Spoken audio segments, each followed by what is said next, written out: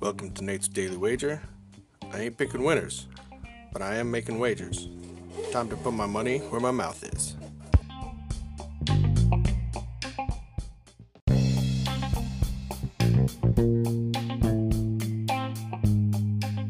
This is Nate's Daily Wager for August 5th, 2022. And, I lost last night. However, we do get to ask the question now. Are the Raiders for real? Start out with the win. Makes you think. So, let's move out of the preseason football back into regular season baseball. Something that means even less than preseason football. And we got Seattle taking on the Angels.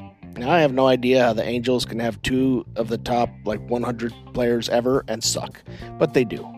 And Seattle doesn't have great offense, so I'm looking at this total.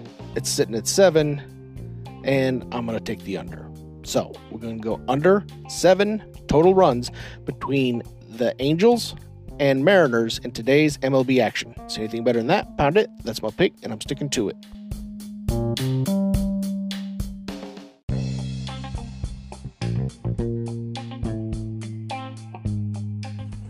Please remember to rate, review, subscribe in your favorite podcast application. Tell me how much I suck or how much money I'm making you.